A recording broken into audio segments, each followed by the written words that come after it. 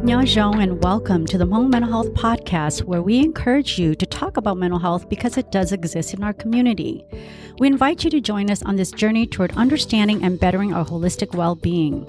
We are your hosts from Vanguard Mental Health and Wellness Clinic. My name is Dr. Alyssa Kaying Vang. I am Mosey Tao. I am Chu He. And I'm Hua Vang.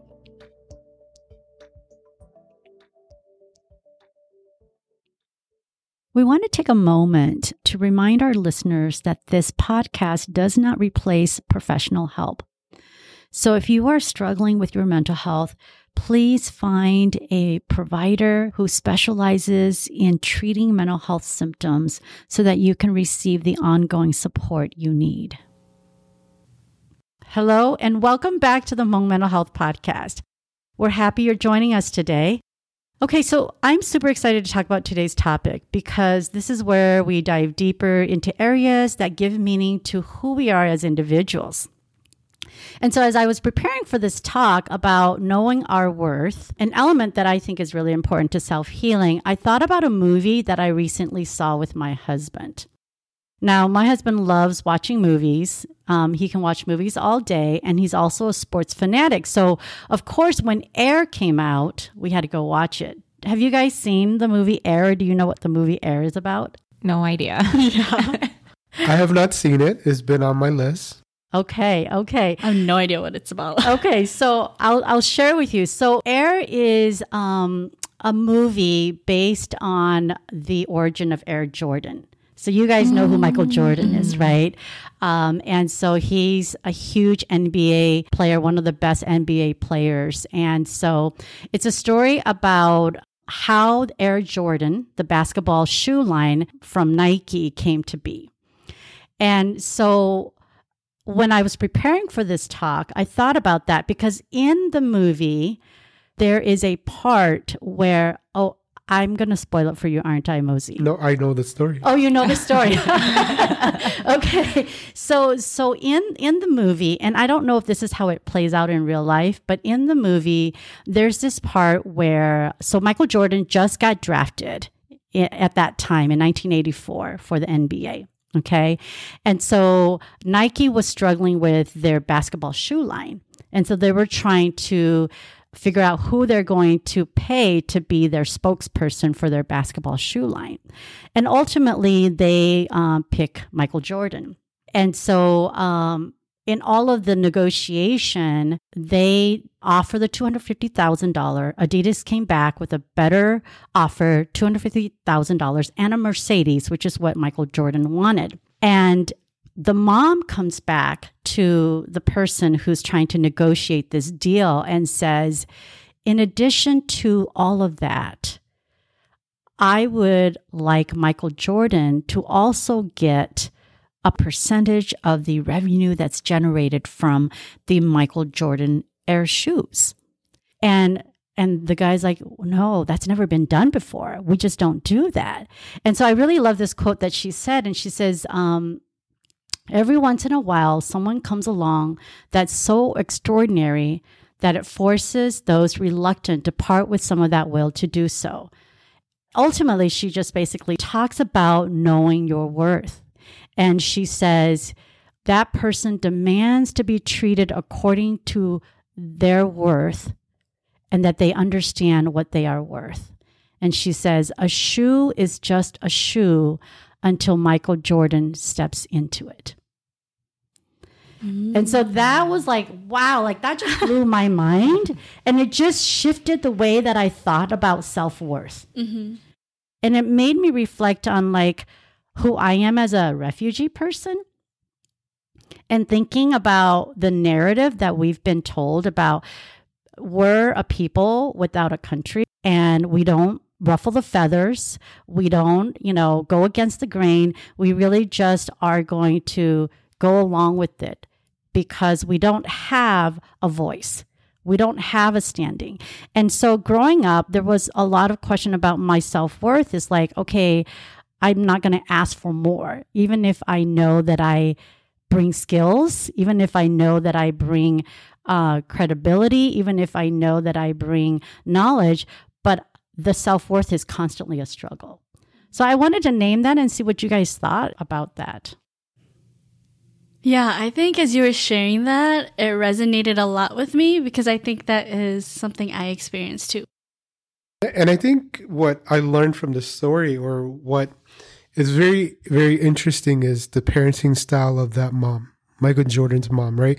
And when we talk about that refugee mindset, when we talk about all of that, we've been in this, when we talk about trauma from our last episode, we've been in this basic needs, we've been in this position where sometimes our self-worth isn't ever considered. Right? We've been just so focused on surviving. We've been so focused on just making it that we don't ever get to sit back and say, maybe I am worth more than this shoe. And when I put my feet in it, I do add value. And it's amazing that his mother had the ability to step back and have that awareness. And it'd be interesting for us as we develop as our own people, 45 years into America, how are we able to do this for our own children?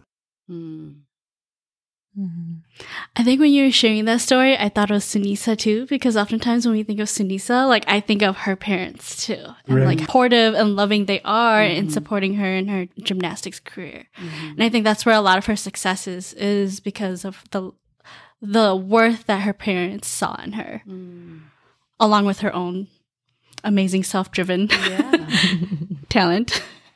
But someone had to advocate for us, is what you're saying, is that as a child in Sunisa Lee's situation and in Michael Jordan's situation, they probably didn't know what their worth was. But people like their parents understood and knew that and advocated for them and helped them, right? And so in many ways, perhaps in Sunisa Lee's situation, and of course, as demonstrated in this movie, Michael Jordan's mom, they know their worth. They know their worth, and they know the worth of their child. And they knew how to really advocate for what they're worth. So it's also that balance between how do you realistically assess your worth so that you're not overestimating your worth. And also, especially, in this podcast, talking about so that we're not underestimating our worth.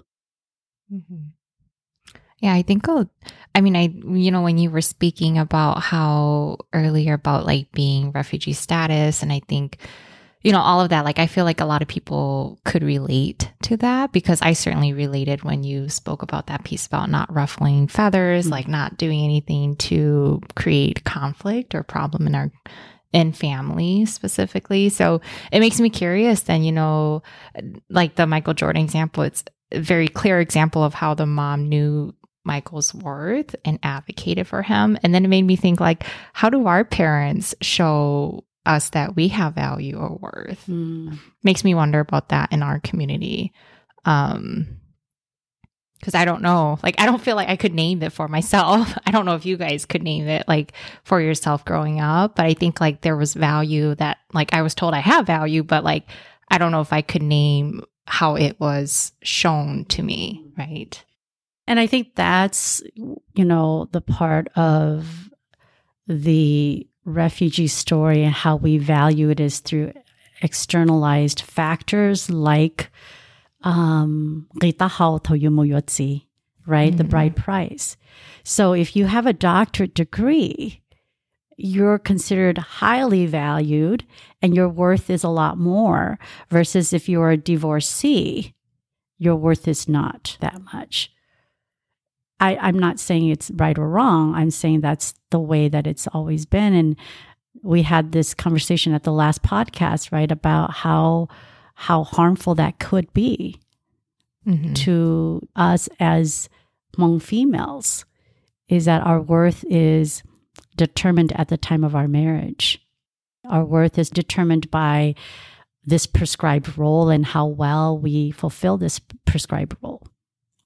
And today we're really challenging that, and we're saying we're our unique individual. We have our unique skills and talents. And it would be great if our parents recognized that and broke out of our traditional roles that are expected of us and really just saw us for our natural talents.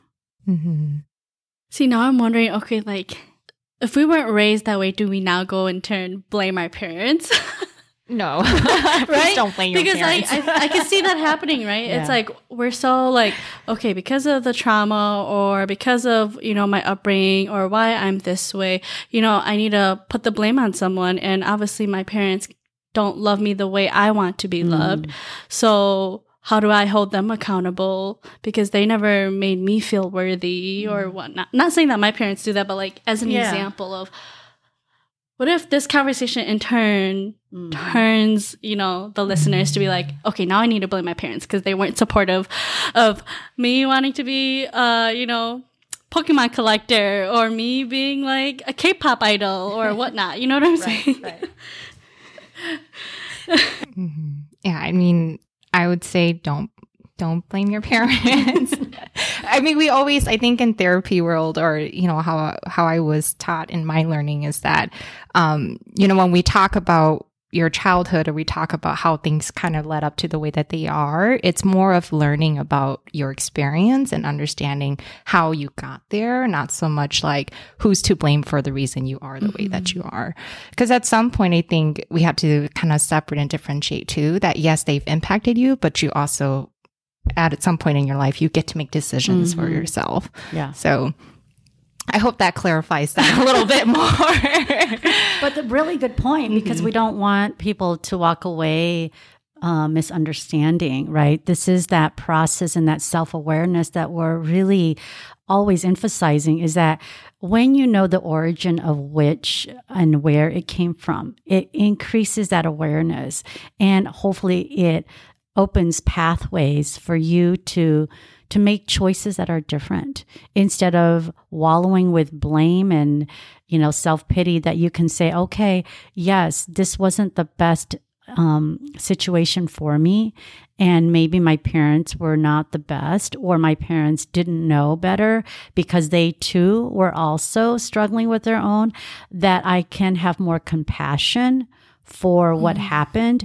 And in turn, I can let go of some of these things and then make different choices, or shift that perspective, or learn something different. Yeah. So I think like Dr. Alyssa said earlier, I think that even if, you know, for my example, like, I don't know if I could name that I feel like my parents showed to me that I have value. I think that I'm in a place now where I understand that I have value, right? Where if I'm doing something, I'm doing it because I'm intentional about doing it, and I want to invest my time and energy into it because my time is valuable to me. Yeah. Yeah. So you can break out of your cycle.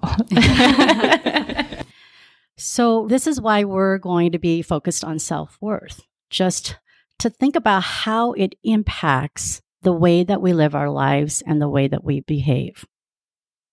Before we dig into this topic more, let's talk a little bit about self-worth and what it is. What is self-worth? I think for me, when I think about self-worth, it's about the value I place on myself, right? The value I place on my well-being, my behavior, the things I do, and the things I'm capable of, in hope of other people being able to identify and know those things too. Yeah, I think to add on to that, I think about, you know, that value of myself, and am I deserving of love? Am I deserving of consideration and respect in that sense as well? Yeah, I agree with what you guys said as well, because I think self-worth for me, when I think about it, like while you said, it derives from a place of my sense of how much I like myself and how lovable do I feel that I am, and then how that translates into how I value myself, right? And how I interact with people and how they might respond to me. And then again, that's another layer, right? That happens where I wonder then, okay, this is how I value myself. This is how people might see me. And so then that tends to impact the way that we see our self-worth. Yeah, and Chu, you said something that I want to highlight. You said self-worth is how lovable am I, right? And then that dictates how I value myself. And so what we're really saying is that self-worth is also a belief about who we are, right? It might start with a thought, but then it transforms into a belief of who we are, what our worth is to ourselves and maybe to the people around us. And so then I wonder, how is self-worth determined? And I think that's really interesting because the idea of like for how we come up with our self-worth, right? When you think about birth order, right? When you think about tuhlaw versus tutunza from a man's perspective, or when you think about as a woman who marries into a family, what is your self-worth, right? And as a tunza myself, it's like my self-worth was really determined by this idea of one day I'm going to take care of my parents, right? Or the idea that I don't have as much power as the oldest brother because his worth is valued more because he's the firstborn son, right? So I think in our Hmong community, we have a sense of it, but it's not an individualistic look. Like it's embedded within relationships and within prescribed roles. Right. I also see it as the identities we hold, right? So as Mozi, you were saying about being the tuhla or the tunza, like I think of, or like a nya, right? Or even holding that motherhood role, like these identities that we take on, whether it's the roles we hold, in a sense, speaks to, you know, our worth, right? So when I think of worthiness, or what I say, and so oftentimes mothers, they feel like to their kids if, you know, they're able to provide for their children, or they feel like a good housewife when they can provide for their husband, or if they're a good nya. And so they hold these roles and identities that in a sense, you know, adds to their self-worth. I think self-worth looks very externalized in our community, right? Like, you know, you have value, or you feel like you have value when you hear someone praise you, right? When you feel like people are complimenting you. So I think it's very externalized in that way, where oftentimes our members look for external validation in order to feel like they have self-worth in our community. Yes. And when we look at the information that's out there and literature that's out there, oftentimes it's built from those external factors.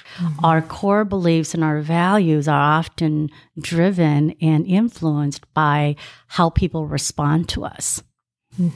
And so if you have physical features that is nothing of your doing, but it's just genetic advantage, and people praise you for that, there is a certain level of self-worth. If you're a son versus a daughter, automatically there is that sense of external validation of your worth. How do we integrate this internal validation of worth? Because I think that's where the struggles become harder. And so let's say you're the oldest son, you're born into this family and you're automatically valued, but then you don't meet the prescribed roles of being the oldest son because you either never married, or you married a wife who is saying, I'm not going to take on that responsibility. Or let's say you're just not a natural leader and you would rather just live your own quiet life. And that's just one example, right? Because we hear a lot of that from our young adults, is that they're actually wrestling with what they want to do and the expectations of them. And so then their sense of self-worth diminishes because of the externalized feedback. So how can we help people talk through that? Because that's really why we're doing this, right? It's these changing roles. Right. And I think the biggest challenge in what you're saying there, I think, Dr. Alyssa, is that when we talk about self-worth from an individualist perspective, what is our magical equation that we come up with to get to the point to have value for ourselves? Do we prescribe to the traditional Hmong definitions of what self-worth, right? Do we say that as a son, my job is to do X, Y, and Z, and I must go marry this perfect Hmong daughter to bring her in to be a good nya, right? And as a man, for me, is like, then is my worth equated to how well I am as itutsiche or a breadwinner, or the value in which I work and things like that? And I think that's the challenge when we talk about self-worth, because a lot of times when we look at those external factors, when we think about them, how often or how well do we bring them internally to say, yes, I agree with those, and that's how I value myself. I think the big challenge we ask ourselves in this process as we talk about self-worth and as we look through this is like, what is that equation? How do we determine it? And you touched on core beliefs and values, right? When we have certain beliefs and values, which takes the externalized to the internalized, and within a bicultural framework, if we're grappling with the traditional expectations of us and our own independence, our own efforts to find ourselves within the Western society, it goes back to how do we think through our core values and our beliefs, and how do we reconcile with that? Because oftentimes what we believe also helps shape our sense of self-worth. So in your example, Mosey, if you are the eldest son, but you've navigated through and worked through your own core beliefs and values and have come to determine that being the eldest son is not my only identity, right? While you were talking about identity, and that is just one of them. And that to me is not the most important. The most important is a spouse. The most important is a father. Then it shifts your values and your beliefs. And then in turn, it shifts the way that you determine your value, and it shifts the way that you show up. Yeah, I think it's a complex process, right? To think about external validation and then internal validation. Because if it's internal validation, it's work that you're doing for yourself, by yourself only. And a lot of times external validation is coming from community, which we get a lot of that, I think, whether or not it's wanted in our community. So I think, part of that coming together for an individual when they think about self-worth is also thinking like, this is what somebody is saying. And it's like, well, you said, how do I make sense of it for myself, right? Is there value in what they're saying, and does it add value to me as well? And I think that if it feels more like it's coming from a place of judgment, it's important that we recognize also to work through the judgment versus taking on as now this judgment is becoming part of my identity as well. Yeah, that makes me think about how we are our own worst critic, where our inner critic is always telling us negative things. And so sometimes we don't even believe the internal things that we tell ourselves. And so it's like a push and pull. It's very challenging of, okay, like if I tell myself these positive things, yet another part of me is like, you're not good enough, then I think I see where that's challenge of, how do I value myself in a sense if I already don't believe, or I'm already having negative thoughts about myself and things like that. Definitely. So what you just said, Hoa, highlights the challenge, of course, in self-worth, because it's multifactored. It's not just what we hear from other people. It's also what we've internalized from what we've heard from other people and what we're trying to push through. And I hope that by the end of this podcast, listeners will have some understanding of how to navigate or work through that conflicting thought, because the I'm not good enough is definitely that narrative that is driven from lower self-worth, right? Because that's a negative narrative that just keeps holding us back. And if we can provide some recommendations to help our listeners to say, I need to shift the way that I think about things. I need to think things through differently so that I can reframe that narrative. And so I think that notion of I'm not good enough, if we were to even go at a deeper level, and this is so big for our Hmong community, is the word shame. Because shame comes hand in hand with being not good enough, comes hand in hand with expectations of us as a Hmong individual. And so when we don't meet that, we start to feel like we're not good enough, and then we start to feel ashamed, and then we start to withdraw, and then it just goes down this other dark hole of feeling sorry for ourselves. So let's talk a little bit about shame, especially in the Hmong culture. So shame, bên Hmong day, we call it zam mo, bong jae mo. And so this loss of face is also very much goes hand in hand with shame. What are your thoughts on shame and its role in self-worth? I don't think that it adds to our self-worth, but I see that I could see it impacting our self-worth in a way that it doesn't help us feel good about ourselves, right? So I think that, sometimes shame is more so used as a tool to conform in some ways, right? In our Hmong culture. In our Hmong culture, rather than it is something that elevates our self-esteem.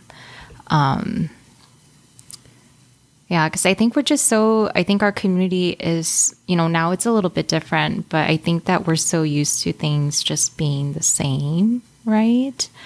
And how to people please each other, that I think, again, it doesn't come back to that individual level of thinking like, what do you want for yourself? Where do you see your value in yourself, and how do you want to spend that energy, right? I don't think we do a lot of that. So I don't think that it adds to our self-worth, but I think that maybe it causes us to conform in some ways, where it actually impacts our self-worth to be lower, like you said. I appreciate you clarifying that, because then shame, it's so much a part of our Hmong culture to whip us into shape, to get back in line, right? Don't get out of order. And so, but the internalized experience is that I'm doing something that's not well received. I'm doing something that the community does not approve of, and therefore I must not be good enough. And I think that's my struggle when we connect shame and self-worth. And in a perfect world, from a very psychological perspective, shame should have no effect on our self-worth, right? But then in our constant reevaluation of our self-worth, especially in our Hmong community, because we can be so negative and we can be so conscious of shame. And we can be, especially in those families where you're a little bit more traditional, you're a little bit more older, like what, you see, like that. You don't ruin the interpretation of the family name or anything like that. That we are so afraid of that shame and how it could impact our self-worth, that it almost has a chicken or egg relationship. What came first? When I think about the Hmong community, it's always so sad when we talk about shame, because there's just so much of this negative relationship that truly at the end of the day, that we do value our worth based on shame, right? Whether it is a good nya, whether it is a good mother, a good father, whether it is being a good leader or a good brother, it's like we work so hard at trying to be the best version for everybody else in this collective society that we live on, that our worth, a lot of times, it's not even self-worth, but it's like the worth in which people look at us. And therefore we internalize that into our own self-worth. And it's kind of sad when we think about it and we put it in that context. I wonder, what, as you're talking about that, Mosey, then I started thinking well, what function does shame play in our community, right? And I think it is a lot of what we said, it's to keep us in line.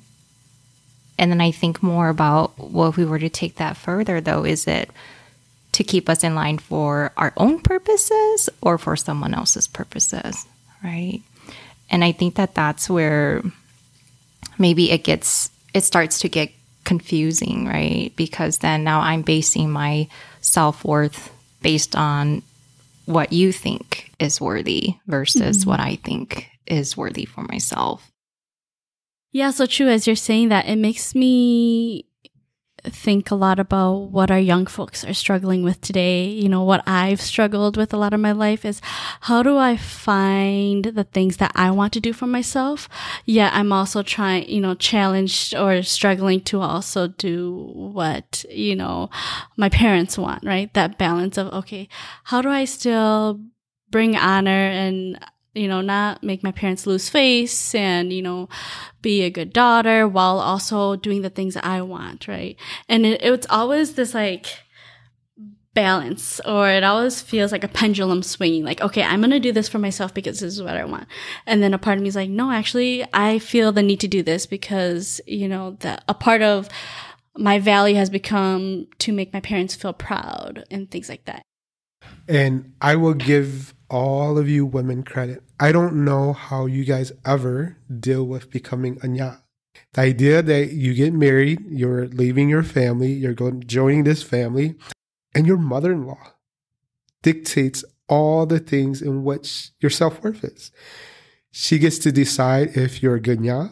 She gets to decide if you're a good mom. She gets to decide if your cooking is good enough. She gets to decide if you clean well enough, right? And this isn't someone who taught you. This is someone who you picked up life with, right? Halfway through your life or at some point. And your husband at some point probably wasn't helpful, right? Because he wasn't taught those things.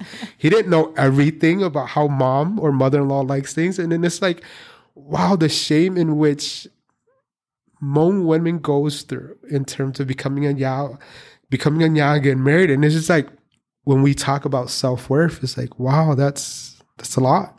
And I think it even starts before that, Mosey. Just as a Hmong daughter myself, this notion of self-worth is also linked to this idea of belongingness. And so as a Hmong daughter, it was often very offensive to me when my mother would say,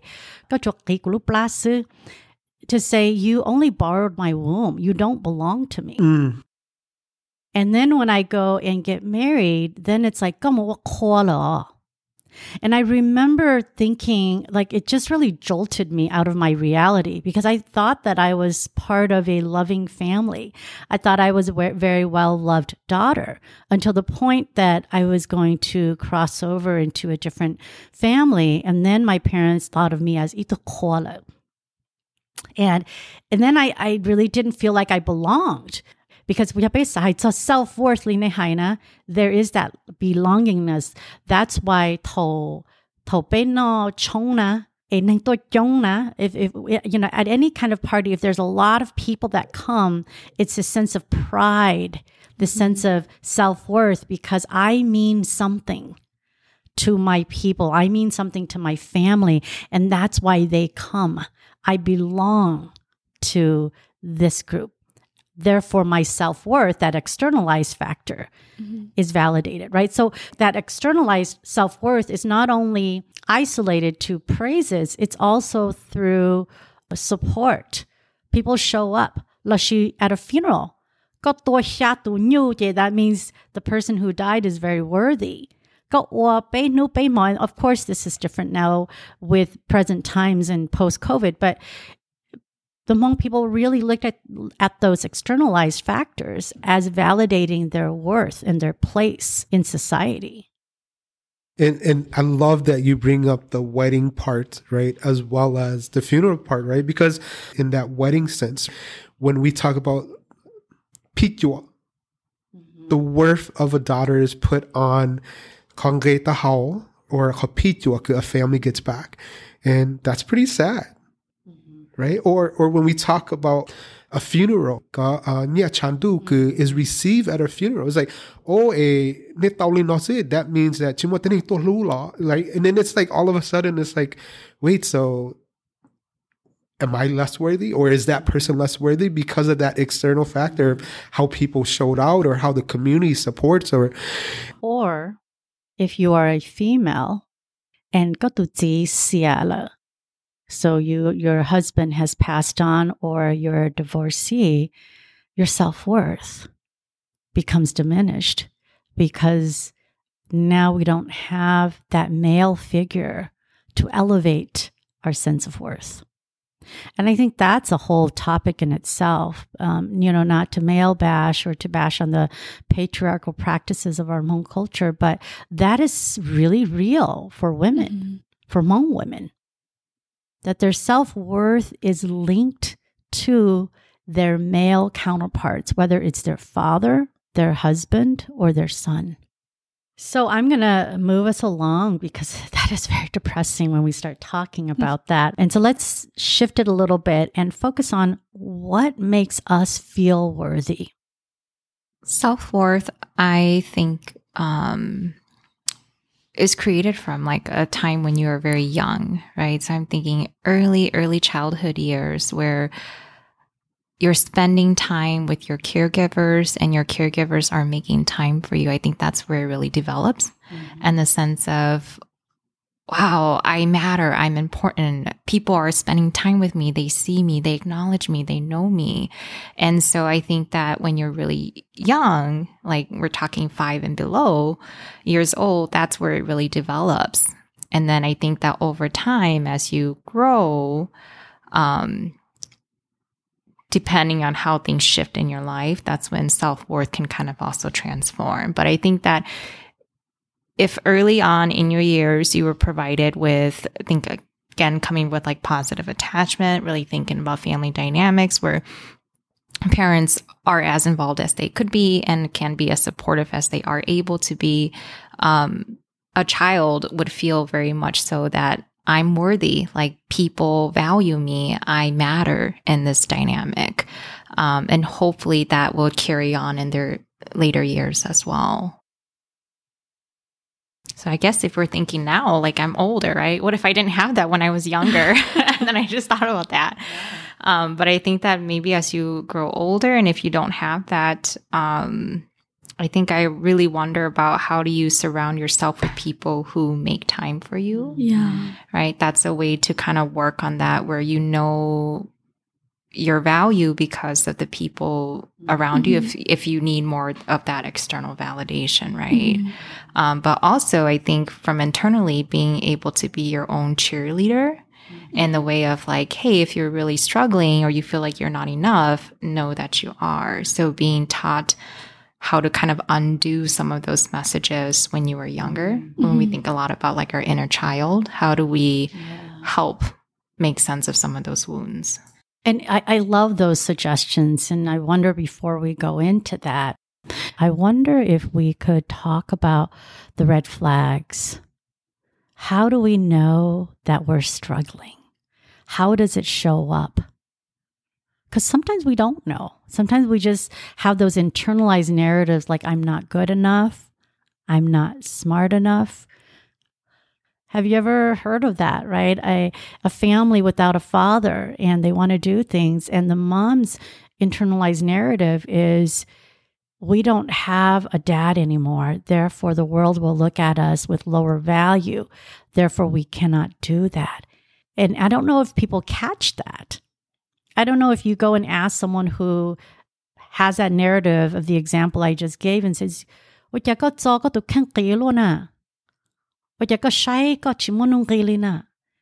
they might say, oh, I didn't realize that. Or they might say, do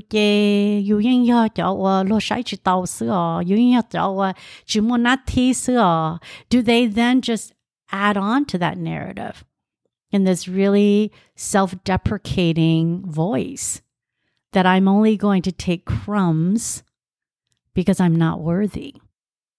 And I think that's a great question when we talk about what you just said there, Dr. Alyssa, along with red flags, and is the concept of self-awareness, right? When we talk about our self-worth, do we properly look at ourselves with the proper awareness, right? Are we saying that because I am handicapped, because I have a starting position that is further back than others because I don't have a father, do we have the awareness to truly ask ourselves, how does that impact our self-worth, right? And is it truly that black and white to say, well, because I don't have a dad or I didn't have the model of having a father figure to teach me how to be a father, I can't do it myself, right? Because a lot of times when we talk about that trauma, or we talk about folks who grow up with an abusive parents or not having a father around, a lot of times there are different two ways people can react to it, right? Someone can say, I don't have a father. I can feel the holes other ways, and I can find positive role models, and therefore my self-worth, I can figure that out, and I can reevaluate and say, I could be a child who doesn't have a father, but my self-worth isn't tied to me being an orphan without a dad or a parent, right? My self-worth may be tied into other things, right? We are so complex human beings that our self-worth isn't this magical formula where it's A, B, C, and D. Everybody's formula for self-worth can be different. And I wonder, when we talk about awareness and red flags, right? The more awareness we have of ourselves and our red flags, potentially, we can have a better understanding of what are our self-worth, right? And it's really thinking about that awareness to say, so-and-so can look at themselves and they're a great A student and they're really, really worthy, but maybe I'm not them. Maybe there's something else I'm great at, and maybe that other greatness I have can give me that self-worth. And going to Chu's point, a lot of the times it comes back with this idea of having the people around you to make you feel love, right? To have that unconditional love and support, that people encourage you and kind of help you to understand that there's a lot of ways to evaluate and to help yourself look at who you are and how to develop that self-worth. No, I love that. And I think you both are naturally moving into sort of what are some things that we can do to value ourselves after we recognize that our sense of worth has affected various parts of our lives, right? Because when we have a low sense of self-worth, it does affect our relationships. It does affect the way that we show up. When we talk about self-worth, I think it goes hand in hand with confidence. So if you show up uncertain of yourself, it's because you don't feel that you belong in that space. It's because you feel that your voice does not matter. It's because you feel that what you have to say is not important. All of that gets traced down to low self-worth. Or you compromise your well-being in relationships where you settle for a partner who is always undervaluing your contribution, who is also always undermining your worth, but you feel like that's all that you can get and that's good enough. Going back to just our behaviors. Even though the interactions we have with people are hurtful to us, we keep going at it. We keep trying until we exhaust ourselves because we want them to see us for who we are, but we don't see ourselves for who we are. So we keep going to the wrong people to seek for that validation, to seek for that approval. So it's these negative behaviors that we engage in that might be cyclical or pattern-like. And if we're not aware, like what Mosey, you're saying, if we don't practice that self-awareness and how hurtful it is to us, and then we don't work on improving our self-worth, that will never change. And we'll keep doing this for our whole lifetime. And so what both of you said, Chu and Mosey, about how to work through that once we're aware of it, exposing ourselves to people who are positive, who makes us feel good about who we are, or choosing things that we're good at, because it can't be that we're not good at anything. But I can guarantee you that if you're not good at sports, but because your dad was very athletic, like and you want to do that, you're going to constantly feel bad about yourself because you're not going to measure up and it's not your strength. But if you recognize that that's my dad, right? My strength is in singing, let's say, and you surround yourself with a group that acknowledges you and validates you for that strength, you start to feel good about who you are. And you start to have a different sense of worth. And what you said in regards to that soccer dad and the person who's a singer instead of an athlete, it makes me think about the way we parent, right? And it almost makes me wonder if sometimes a lot of our Hmong brothers and sisters have this low sense of self-worth because they were never encouraged, right? And that kind of tying that shame back into it. Like, you know, that father who was expecting his son to be just as good as him.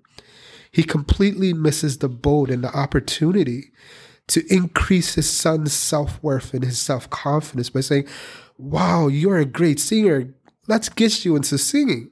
Right? But a lot of times what we see in the community is that father is so stuck on the idea that he's going to raise the next Hmong superstar soccer, that he's so hard on his son that his son starts losing confidence and his self-worth is impacted. And it makes me think about in our Hmong community, as we raise our children and the way we grew up, how often do we get to celebrate ourselves? How often do our parents celebrate our small accomplishments? And I think we've mentioned before the idea of celebrating birthdays, right? And when we get to slow things down and as we become more privileged in America today and throughout the world, like how do we get people, our young individuals, to develop a stronger sense of self by empowering them?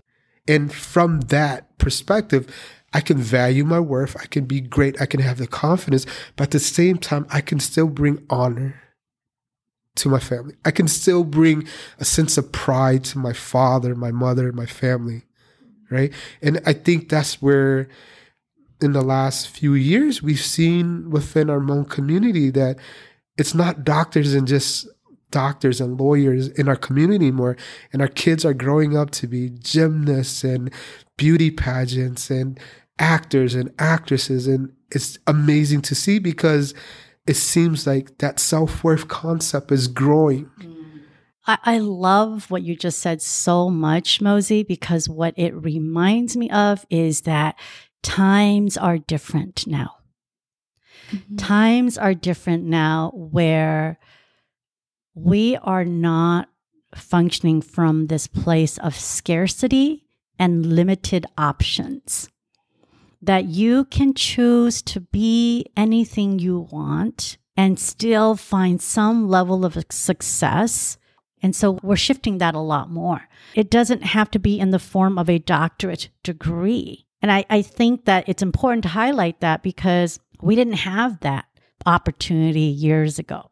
The only way to get that status is to be 1, 2, or 3. And now it's like, if you live your life with intention and with good purpose, it doesn't matter what you choose, that you can make an impact. And it doesn't matter if you're a son or a daughter, you can make an impact. And so I think that's just really cool as we're talking about self-worth, right? Is to open our mind and our thinking to say, as long as you do it with integrity, with passion, with conviction, and with purpose, you'll be acknowledged for your contributions. I agree. I'm still grappling on this question, though, of how do we interrupt it? Like, how do I, as an individual, interrupt it in the sense that I've been socially conditioned, meaning everyone around me, society is telling me how to look like, how to act, what to do, be a doctor or a lawyer, this and that. But how do I make myself aware and interrupt that, hey, this isn't the only path for me? Because everything in life is always easier said than done. But I'm still grappling, like, what is that magical equation of how do I interrupt this and recognize that, okay, this isn't okay with me? And what can I do to change so that I can support myself and building my self-worth, building my happiness and whatnot? I think it starts with permission. We have to have permission to think outside of the way that we've always thought. Whether it's permission from ourselves, permission from our family, permission from society, permission from conversations like this, where we can say, if you're listening to this podcast, you are permitted to think outside the box, to find your own meaning and purpose in life. Because once we permit ourselves to think more outside of that line of thinking, then it just plants those seeds for inviting new ways of thinking and new ways of being. So that's the first thing. The second thing is that story about how to change our narrative, how to reframe the way that we think about things. So this reminds me of a story about father and a daughter, and the father giving this daughter this car, this pretty old beat up car. And the dad says, well, it's a pretty old car. Why don't you take it to the used car lot and tell me how much they're going to buy it for? So the daughter goes to the used car lot, comes back and says, well, they offered me $1,000 because they said that it looks pretty worn out. And so the dad says, well, okay, why don't you take it to the pawn shop and see how much they're going to give it to you? And the daughter takes the car to the pawn shop and comes back and says, well, the pawn shop offered me only $100 because it's a really old car. And then the dad asks the daughter to go to a car club and show the car to them and see what they say about the value of the car. And so the daughter comes back and says, some people in the car club offered $100,000 for it because it's a really nice car. It's a classic and iconic car and sought by many collectors. And so the father says to the daughter, the right place values you the right way. If you're not valued, don't be angry. It just means that you're in the wrong place. Those who know your value are those who appreciate you. Never stay in a place where no one sees your value. And so I think that, Hoa, your question really reminds me of this, because if you can somehow plant this idea into someone's mind, then automatically it gives them a different framework from which to operate from. And it gives them that permission to say, oh, I've been looking at this very differently. If I can do this mind shift, this cognitive reframe, maybe it might help me to see myself differently. This information, though, applies to people who are not struggling with clinical symptoms, because this is completely different if we're talking about someone who's struggling with depression, with anxiety, with very severe symptoms. But if they're not, then this might be a way to get past that.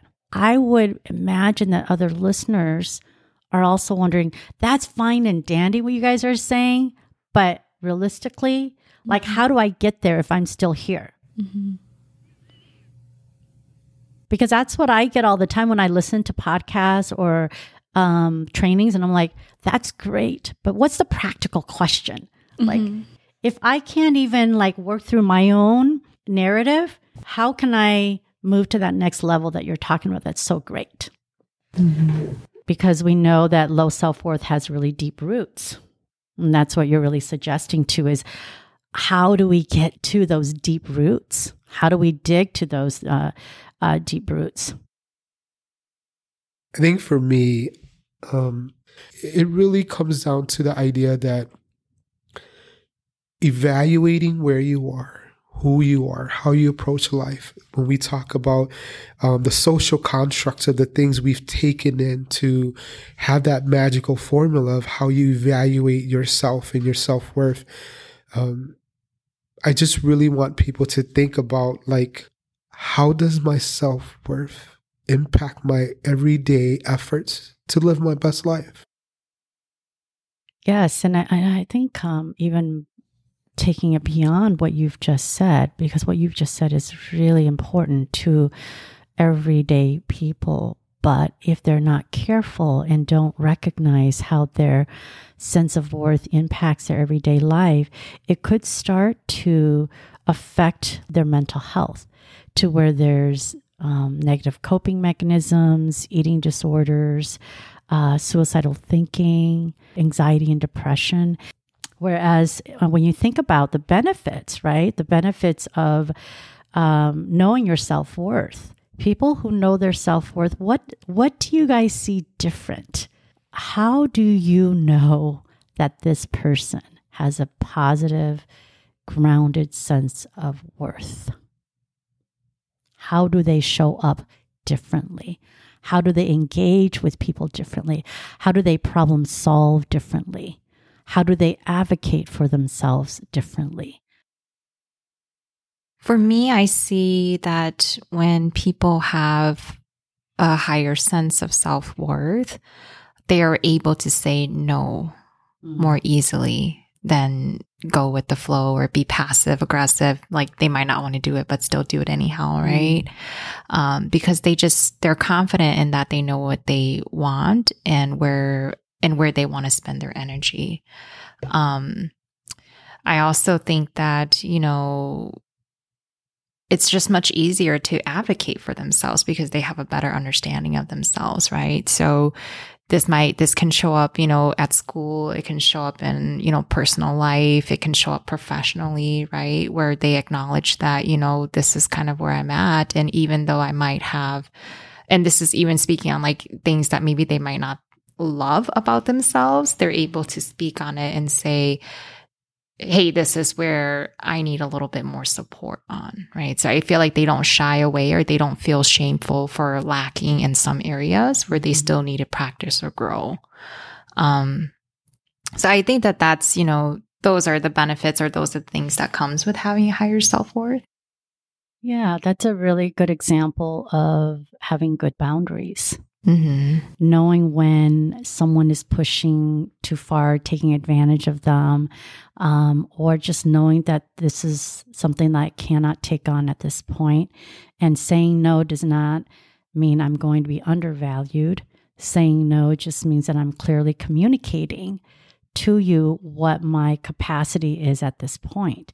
And then it becomes a two-way relationship.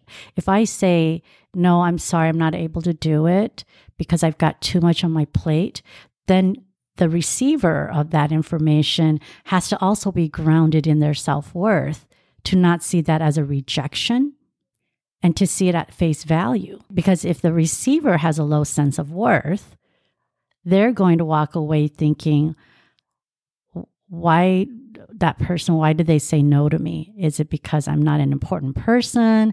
Or they might walk away harboring some bitterness, not seeing it at face value. And so you need to have really good sense of worth on both ends in order to have a healthy conversation about it. I think other benefits include, just having more positive relationships, whether that's with friends, family, with your partner, having a positive outlook on life and being more open-minded in a sense where you're open to growth, not fearful of feedback, and in the sense that, if I receive feedback, it doesn't mean that I'm any less worthy or anything like that, but I'm open to growing and learning. Yeah, I think for me, it is the idea of, people with a higher sense of self-worth. A lot of times they're just unapologetically themselves without hurting other people. They move in a way, they talk in a way where, it's okay for them to just be present, be themselves, be in a place where the acknowledgement and validation they don't seek.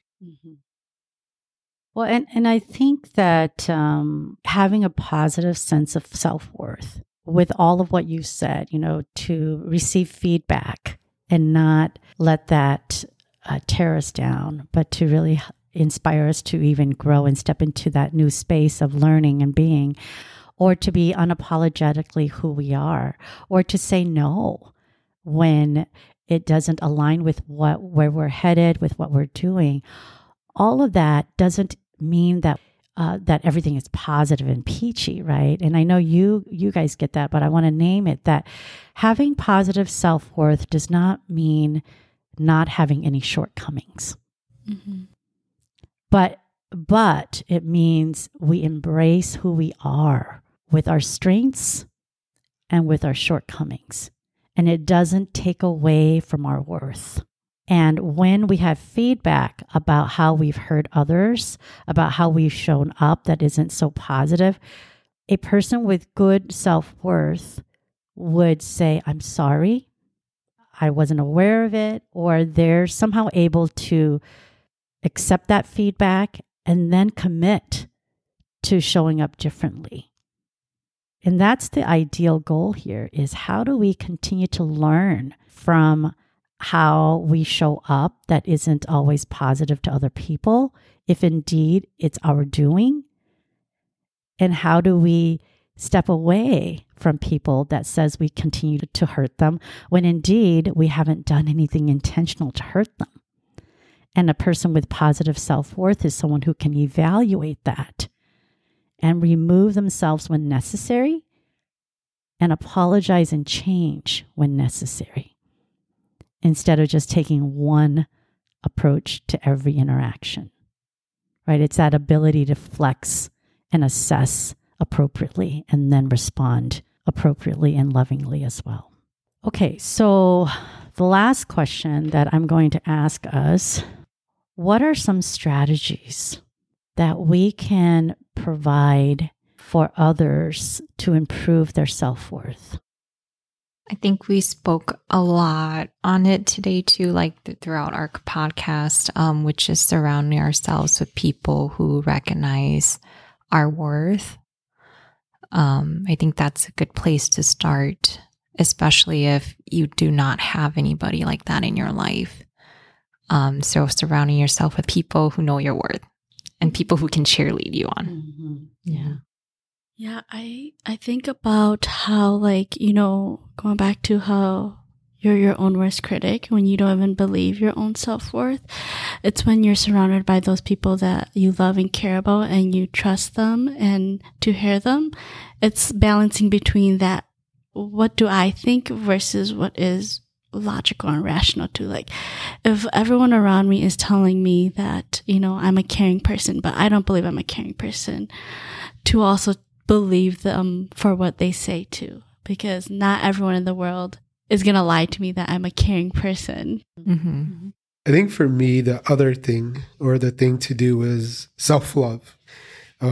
We talk about that phrase, the more and more you can love yourself, be grateful for the things you have, be grateful for the people around you, loving yourself to give yourself time, be present, love yourself enough to put the right people around yourself.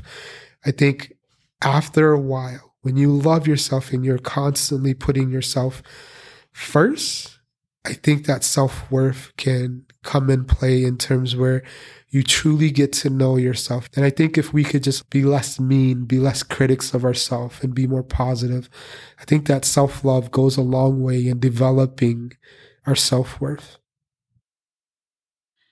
I'll add one last thing, which I think is also really important, is that, self-worth, as Chu mentioned earlier, comes from a long history that's gone back to when we were children with that attachment. Self-worth comes from how we work through our traumas. And so with that, it's important for us to build self-worth in our children, because we have to change that pattern. And the way that we can do that is to relate differently to our children. Again, the origins of low self-worth are traced back to those behaviors of the adults in their childhood, even if those behaviors were well-meaning. So it's important to actively work toward building that self-esteem in their childhood. And then lastly, I think that these tips are really good for those who are able to manage them on their own. But sometimes, as much as we want to be able to manage this on our own and use these tips that we've provided, sometimes it's hard to do so if you're struggling with a lot of different things. And so to truly move forward, it's really important for someone to seek professional support as well, too, because with a professional mental health provider, not only will you be in a safe space to work through a lot of the challenges, a lot of the barriers to working through your self-worth, but that provider will also help you to learn new ways of relating and being, and also to integrate how you can practice new ways of existing. And in so doing, with that type of support, the person will begin to recognize a new sense of purpose and a new, more positive sense of self-worth. So I hope that this podcast has helped you to reflect on some of the things that you are doing well and some of the things that might impact how you're moving through life. I hope that you surround yourself with people who value you and get who you are, and that may you know your self-worth as you continue on this self-healing journey. Please take care, and we will see you next time.